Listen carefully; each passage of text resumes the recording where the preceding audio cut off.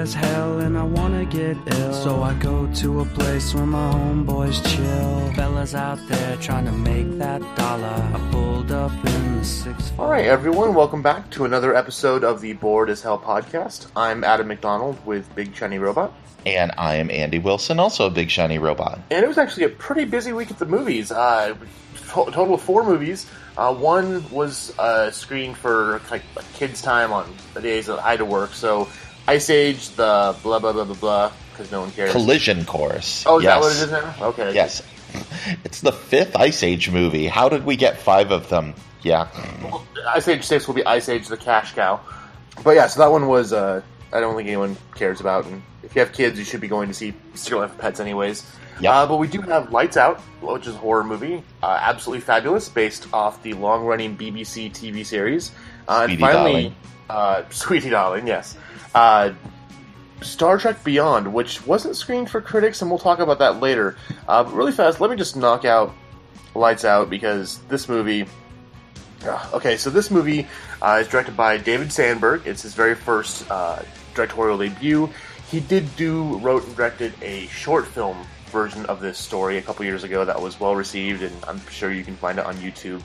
But the basic story is that we have a family, a mom named Sophie, who's played by Maria Bello, her daughter Rebecca, Teresa Palmer, who's kind of left home because mom had some mental problems when she was younger and is on antidepressants, and then her little brother Martin, played by Gabriel Bateman. So Martin's having some problems where mom's talking to herself, and he keeps on seeing and hearing this weird, shadowy, like, woman thing in his room. So he runs away, goes to Rebecca's house, and explains something about her mom's talking to this woman named Diana.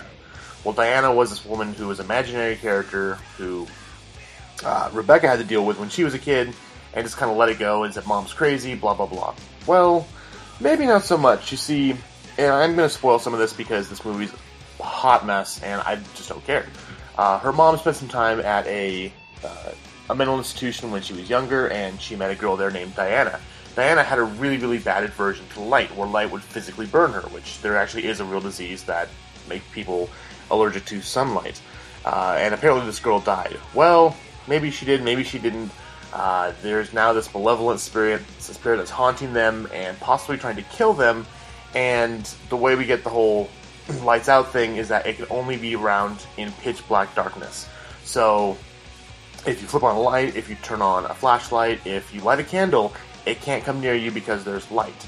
Actually kind of a scary idea that just is not ever implemented very, very well at all. It's lazy film writing, it's lazy filmmaking. So the director doesn't understand that to have effective scares, you can't telegraph them 3 minutes in advance. I mean, you can't point the camera where you want the scare to happen and then expect everyone to jump in fright. Towards the end, it does get some kind of interesting ideas when the ghost can kind of start actually turning the lights off itself. But it sucks. The ending's horrible, and it's just an absolute hot mess. The only good thing about it is it's 80 minutes long. So 1 out of 10. This movie's not good. It was really bad, but at least there wasn't that much of it. Exactly, yeah. It wasn't that whole motif like, oh, well, people will get burned by the sunlight? That was the premise of the Others with Nicole Kidman, wasn't it? That was the one. I think it was. The kids had the same disease. Yeah, they had that disease where they're burned by the sunlight. That was probably a better movie, and that sounds like the Doctor Who episode Silence in the Library, mm-hmm. where they get the monsters that live in the shadows, and then you get like an extra shadow, and it's super creepy. So I think I'm going to go watch Silence in the Library instead of Lights Out. Well, and the biggest problem was that, again, not much really happens. It's very, very basic. And in the last 20 minutes or so, when things kind of get amped up, and you can tell they're heading down for the final showdown, it actually starts getting scary. And actually, I kind of got into it for about 5 minutes. And then it's like the director went, and the writer, because the director helped write the short film and then worked on the script for this one.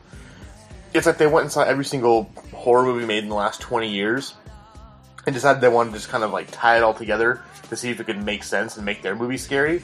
I mean, so for instance, they go in the basement, and down there they find a black light, which lets them see the creature, because the creature, for whatever reason, can withstand a black light. When I thought UV radiation was what was burning it, but whatever.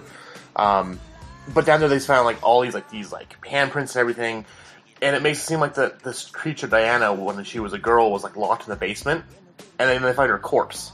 It's like, but she lived they have proof she lived and died at the insane asylum, and it just absolutely unravels and falls apart. And it's at the very last scene of the movie, I'm like, nope, I'm out, and just couldn't get out of the theater fast enough. It just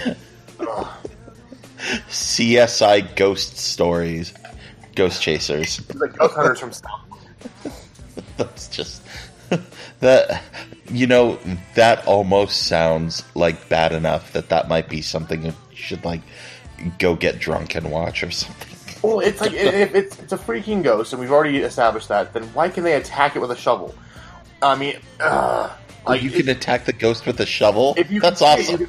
Yes, and one thing they did that was cool. Like the cops eventually show up, because why not? And they start shooting it. And again, a cool idea is like whenever the gun would flash, it would go away, so the bullet would miss it. And it kept on getting closer and closer and closer, and finally kills the police officer. Again, that's a cool idea. Mixed in with just so much crap, it doesn't even matter. It's like every single time it took one step forward, it took 6 back. So, yeah, this is like I almost hated this worse than Unfriended. We don't know how much I love that movie. So. Well, that's too bad. Oh, well. But let's talk about something a little happier, Adam. Yes, sweetie darling. Let's do that. So, my question for you is, how familiar are you with the Ab Fab TV series? I am not a fan of it. Like, Ab Fab was one of those things I was aware of, mostly because, like, it was on Comedy Central, and I'd be like waiting around to watch like Mystery Science Theater because it was coming up next, and like Ab Fab was on, and so I'd catch like the last 5 minutes of it. Back in the days when you actually had to like watch TV on a schedule, right? You know, so like I'm familiar with the characters and the premise, and I just never really got super into it. But I was like, oh, that's a thing, and I get why it's funny, and I just never like fell completely into it. Yeah, so for the uninitiated, Absolutely Fabulous is the brainchild of Jennifer Saunders, who plays Adina Monsoon, who is in the movie now, she's playing a 60-year-old woman who runs a PR firm and is horrible at her job, and she and her best friend, Patsy Stone, who's played by Joanna Lumley, who is actually used to be a model, trained Shakespearean actress. She's very, very good. The two of them just drink and sleep around and do drugs and pretend that they are fabulous, hence the name of the movie. The TV series, actually, it's been going now for 24 years. But it's also, keep in mind, the British TV series, so they've only really had 5 seasons, then a couple specials. So over that whole time, there hasn't been a whole lot. So if someone wants to catch up or get into it, you could probably do it within a couple days of watching on, like, I'm sure it's on Hulu or somewhere out there. But the biggest thing I have to say with this movie is that if you are not familiar with the TV series, if you don't know who these characters are, you're not going to get this movie, and you're going to absolutely hate it. When we walked out of the screening, they're like, what'd you think? And it was like, if you know the source material, you're going to have a blast. This is a complete and utter love letter to everyone who's followed along over the last 20 some odd years. But if you're like, who is Eddie and Patsy? Everything's going to fall flat. The plot kind of plays out like an overlong episode of the series. Eddie's PR firm is falling apart, and she learns that Kate Moss, the supermodel, is dumping her PR firm and is looking for new representation. So she crashes a party, accidentally pushes her over a ledge, and Kate Moss falls in the River Thames and is presumed dead. So now Eddie and Patsy are kind of on the run from the cops and from everyone in the world because they all hate her. Just wackiness ensues. But like I said, are they sure they just didn't miss Kate Moss? Like, she turned one way and she went like completely one-dimensional. They couldn't find her anymore. It's a Kate Moss's skinny joke, yes. And it's also a very a bit from Family Guy. Yeah. Oh, yeah. Are you the Matrix? Oops, I'm cracking the floor. But no, it's really, really funny. You've got all the main characters are in it, and you've got a ton of cameos. I mean, obviously, Kate Moss, you've got John Hamm, Lulu, Chris Colfer's in it, Joan Collins. I mean, it's chock full. Chris Colfer? Does he sing? No, but he is her fabulous gay hairdresser who hates her daughter. Oh, well.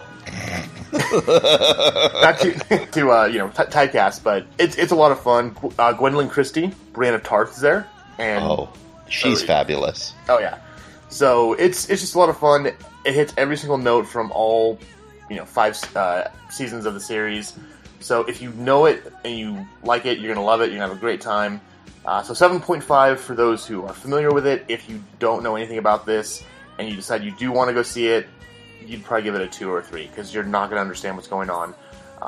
But for those who do, you'll have a blast. I've already seen it twice, and I'll probably go see it again. That's beautiful. It's always great when a movie can really deliver for its core fan base, and it's too bad, though, that they didn't make something that was maybe a little more palatable, a way in for people who aren't as familiar with the source material. Which brings us to Star Trek Beyond. Yes. Which I didn't get to see because, well, you'll explain. Yeah, let's talk about this. So, Paramount decided not to screen this for critics. Partly because of J.J. Abrams, the executive producer, and his whole, it's the mystery box. We can't let people know what's in this movie. Unless you're a critic in L.A., New York, or Chicago. But yeah, unless you're a big national critic for a big national outlet.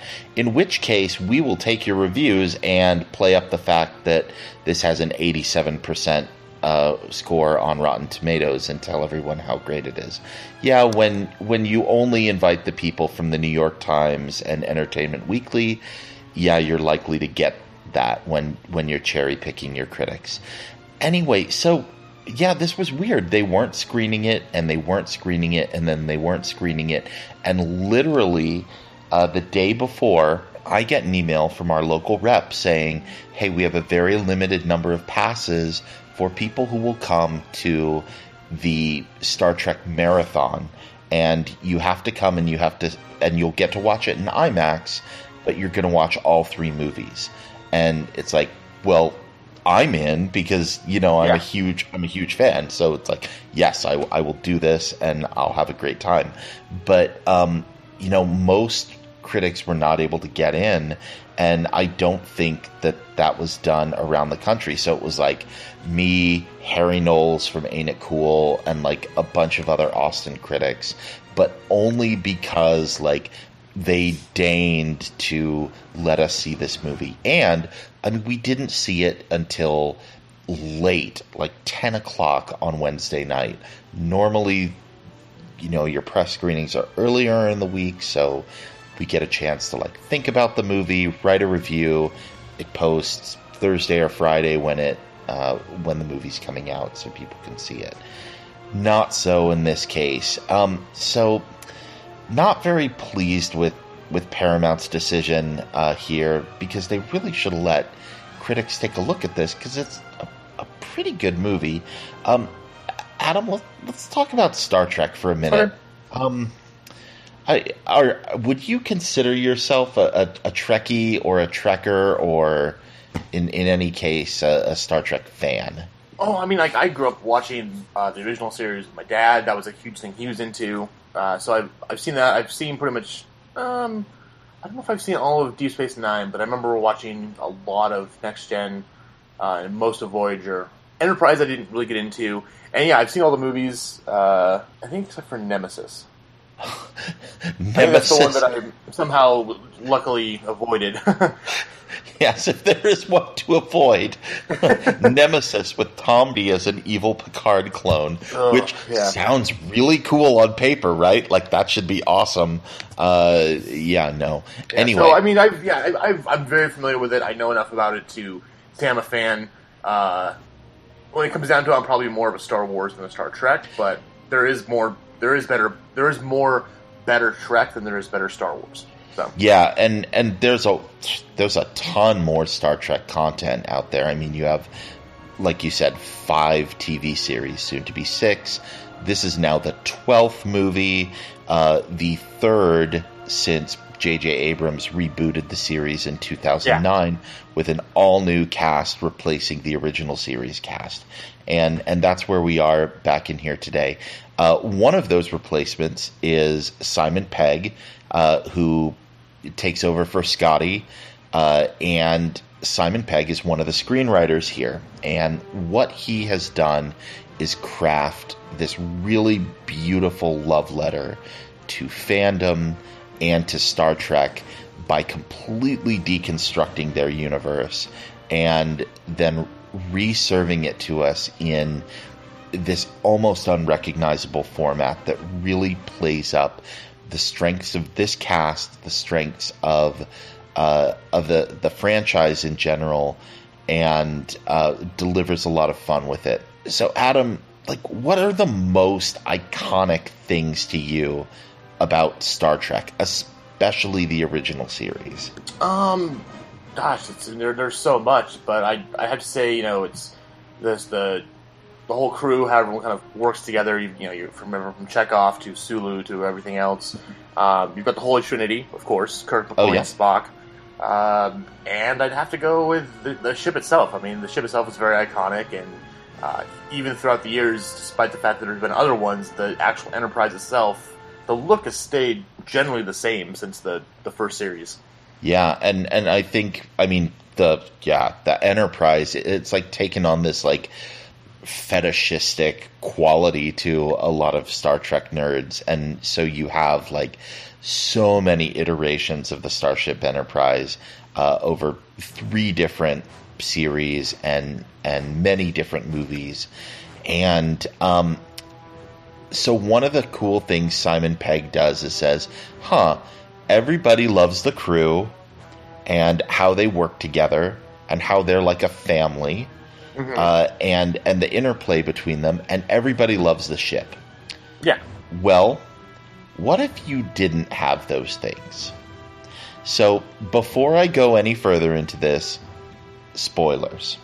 I am going to reveal some fairly minor spoilers that all take place within the first act of the movie, but are not things that have not been revealed if you've watched the trailers.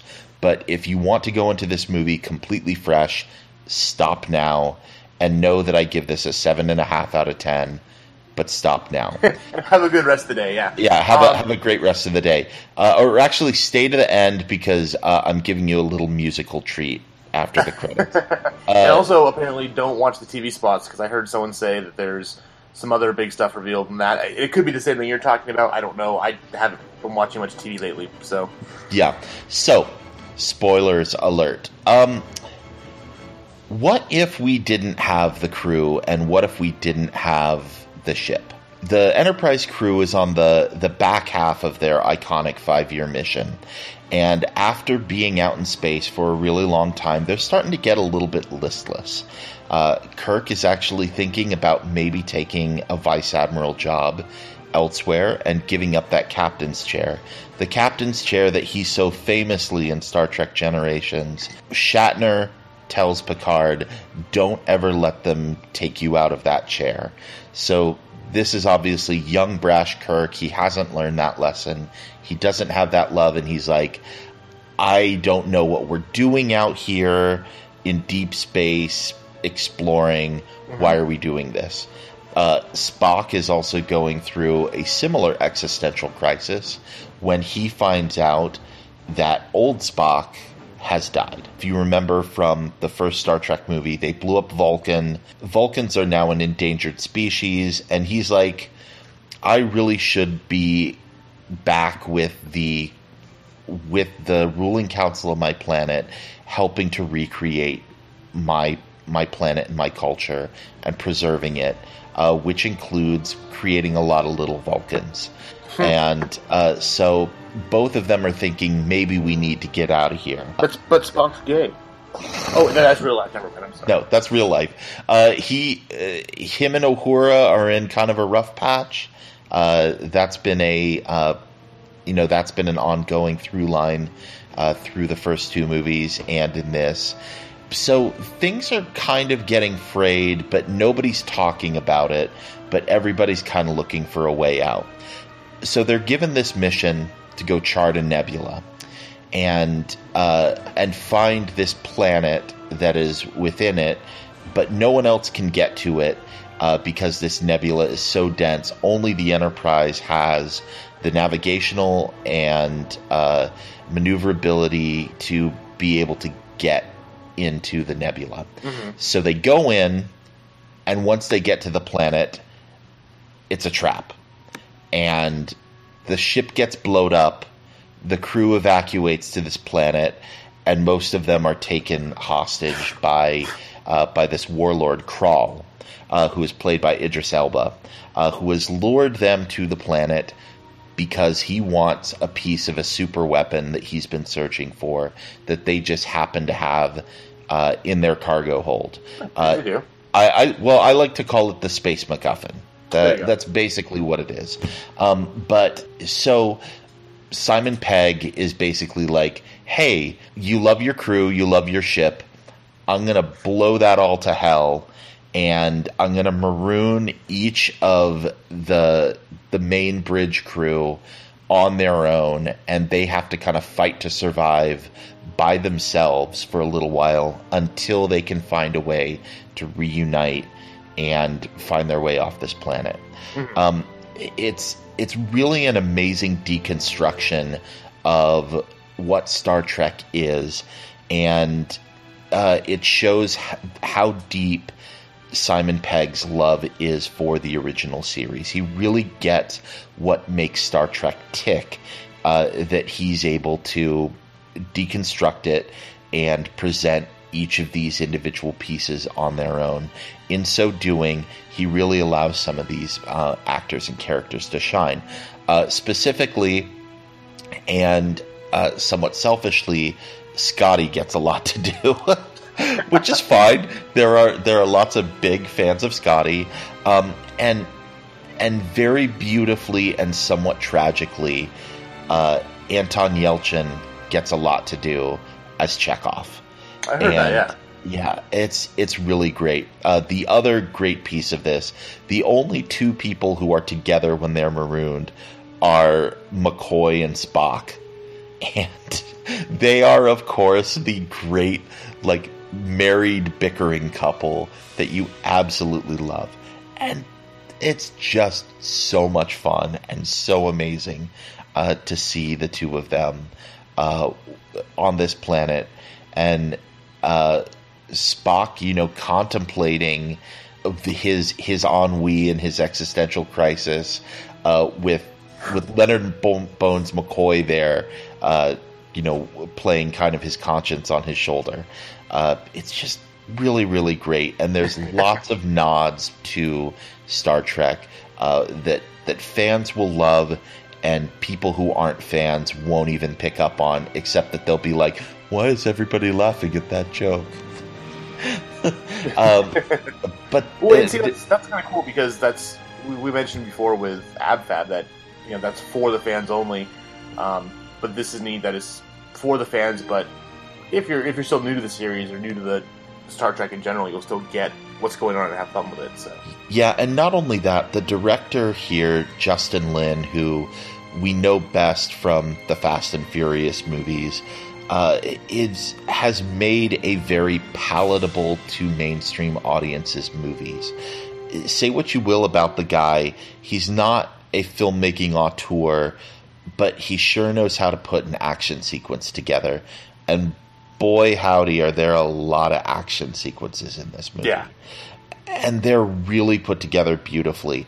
So it's this really interesting cocktail of heady sci-fi that pays a lot of homage and fan service to the original series, and big, dumb summer fun. And you throw the two of those together, and for the most part it works. There are a couple times when it strays into one or the other, mm-hmm. and it either the heavy sci-fi fans are not going to be happy because it gets too dumb. And when it gets too smart, the mainstream audiences might lose focus and attention for a little while. But other than that, it mostly works. And I think based on audience reaction, we can see that people are reacting really well to this. And most of the fans that I've talked to have come out saying, like, this is one of the greatest Star Trek movies ever. Civilians who aren't huge Star Trek fans seem to be liking it. And so I think this is a pretty great movie. It's not the best of the Star Trek movies, but given how many bad Star Trek movies there are, it is nowhere near the worst. I would put it somewhere in the top 5 of those dozen movies. So it's a very good movie. I'm going to have to see it a couple more times to think about it. But what I really love about this more than anything is it's heady sci-fi, asking some very difficult questions about, what is man's purpose? Why would we want to go out and explore? Why would we do these things? And why would someone like Captain Kirk care about doing these things? So I really liked it for that aspect. I also just love seeing things get blowed up real pretty. So I had a lot of fun. One thing's fans kind of bitched about the motorcycle that we saw in the trailer. Oh, yeah. I'm going to address this just to alleviate some fears. It actually works fairly organically. Like I said, this Warlord Krall has been kind of bringing people to this planet trying to collect pieces of this super weapon, and because of that, there are various people and old ships that are on this planet, and one of them just happens to be an old Federation ship, and it just happens to have an old 20th century motorcycle on it. So it actually works organically, and the action sequence that they put together with it is actually pretty fun. It's not Picard on a dune buggy bad from Nemesis. By the premise, by the bit, and I think you'll have a decent time with it. And if you don't, just wait 10 minutes, it'll be over, and you'll be back to spaceships, and you'll be fine. Well, and you mentioned the people who are big sci-fi fans will get upset because it gets dumb. These movies aren't really made for the sci-fi fans. I mean, yes, it is the 50th anniversary of Star Trek, but if only geeks went and saw these films, they wouldn't make money. So it's got to appeal to a greater audience to make sure we get more of them. Well, and we need to remember that this stuff is now mainstream, and we can't complain that it's too dumb, it appeals to too many mainstream audiences. Well, that's because this stuff is it is the mainstream, and it's no longer something that we have to just talk about in hushed tones in our basements while we're sitting around our D&D boards, or on tiny little BBS chat rooms on the early days of the internet. Star Trek is a big deal, and I think we need to allow other people into our fandom and be welcoming to them, and they can enjoy the Justin Lin parts of this movie, and we can enjoy the Simon Pegg parts of this movie, and we can all be fans together because we all like Kirk, Picard, and Spock, and Bones, and Janeway, and Sisko, and whoever else we like. Oh, and one other thing, since you mentioned Enterprise, Adam, there are a couple of very interesting references to the Enterprise series. Oh, really? And this is the first time I've ever felt like someone has reached into the Enterprise show and pulled something out of it that was really very interesting. and it has to do with Krall and his origins, and like I said, this other Federation ship that is on this planet that has a motorcycle in it, which you've seen it in the trailers. That's an old school Federation ship that is similar to the original Enterprise from the Enterprise series, and how that ties into it, you'll see, and it's very interesting. Cool. Well, no, again, this is one I wanted to check out. I've just been too busy, and they didn't show it to us because Paramount's dumb. So very sad about that. Because I don't know why they didn't put it in front of more critics' eyes. Because then it would be you gushing about this movie too, and that's too bad. So yeah, like I said, 7.5 out of 10. This movie isn't necessarily for everyone, but I feel like this is one of those things where your warp speed may vary. And if you are a huge Star Trek fan, I think that this will mostly satiate most of those fans. There's a certain type of fan who's never going to like this movie, and I'm very sorry about that. But depending on where you are on the fandom spectrum, you will really enjoy this. And I also think that mainstream audiences will enjoy it as a big, dumb summer action movie. So cool. Go see it. And I guess go see Ab Fab and don't go see Lights Out. Yes, stay away from that one. And then go see Ab Fab only if you are a big fan, and try to sneak in some alcohol because they are drinking and smoking the entire movie. And the people next to me had the right idea. They had a 6-pack of beer they brought in with them. So I was like, very, very smart. All right, well, that'll take it to the end for this week. Next week, we've got the new Jason Bourne movie, which looks fun. Yes. And then we've got the naughty, raunchy comedy Bad Moms, which, well, I can't talk about because we were warned very specifically not to say anything. We can't talk about it, but some people may have seen it. Some people may have seen it, yes. But and then there's also the DC animated film The Killing Joke is having a Fathom event on Monday, and from what I've heard, we should be able to talk about it next week. Well, yeah, we'll see. Maybe we'll see what happens with that. But that's catching some flack from the Comic-Con screening. So I think we're going to have to talk about that. I mean, given we've talked before about Mask of the Phantasm here, which had a similar big screen showing, and I can only hope that this lives up to that potential, as it's a lot of the same people involved, including Mark Hamill as the Joker, and Kevin Conroy's back as Batman. So for those who are freaking out online, if you've not seen the movie, really can't judge it yet. So wait till you see it. It's it is The Killing Joke. It's probably one of the most iconic Batman stories up there with like Dark Knight Returns and everything else. So I think if this summer has taught us anything, it is that judging something by its trailer is a very, very bad idea. The Star Trek Beyond trailers did not look very good.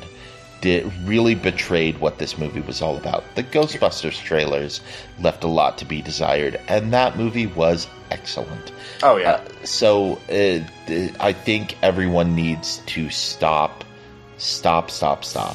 judging a movie by its trailer. Wait and see. Or by what other people say. Well, unless it's us. You can judge a movie based on what we say about it. But I think don't give in to the whole clickbait mentality. There, I think a lot of websites who were at the Comic-Con panel, they're like, ooh, we can really play up the drama on this and we can get a lot of hits. And that, it's not that bloggers have a ethical code of conduct, but that's the kind of yellow journalism of the internet. I think we can do better than that and maybe reserve judgment until we see something ourselves. Yeah, exactly. So, so we'll talk about that. I'm sure they'll be fine with it because the movie comes out, I think, the same day this podcast comes out. So, Looking forward to it. But until then, hail Satan and have a lovely afternoon. Punk ass tripping in the dead of night. Scored a key, he's gonna fly. Punk ass fly. Hey,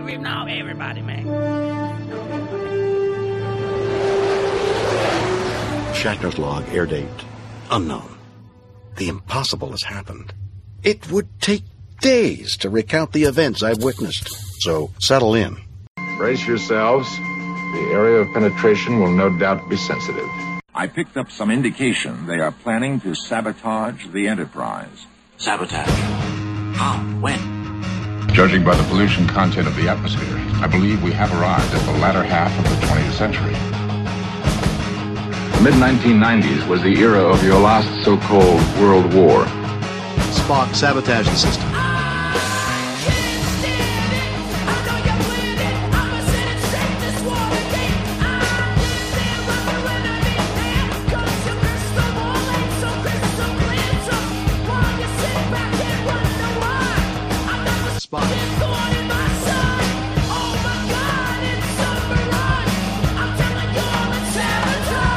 Is this why you sabotaged my ship? Spock, sabotage the system.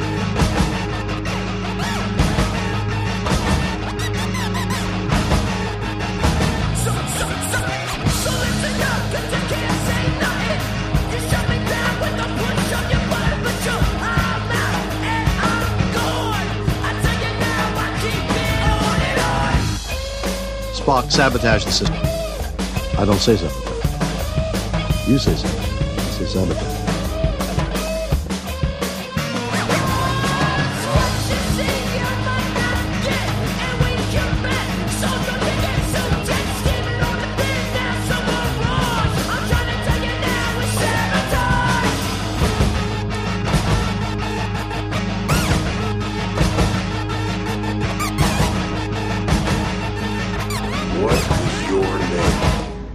My name is James Tiberius Kirk. I'm Slim Shady. Yes, I'm the real Shady. All you other Slim Shadys are just imitating. So, won't the real Slim Shady please stand up? Please stand up? Please stand up. Can people who hate Star Trek leave? Good question. No, you have to stay even longer. Oh.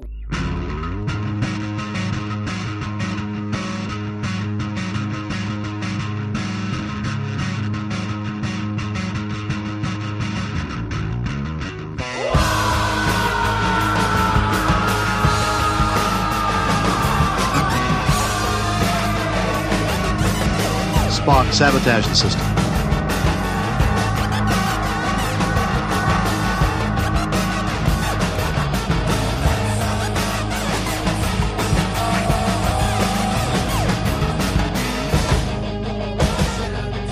Sabotage. Sabotage. Sabotage. Sabotage.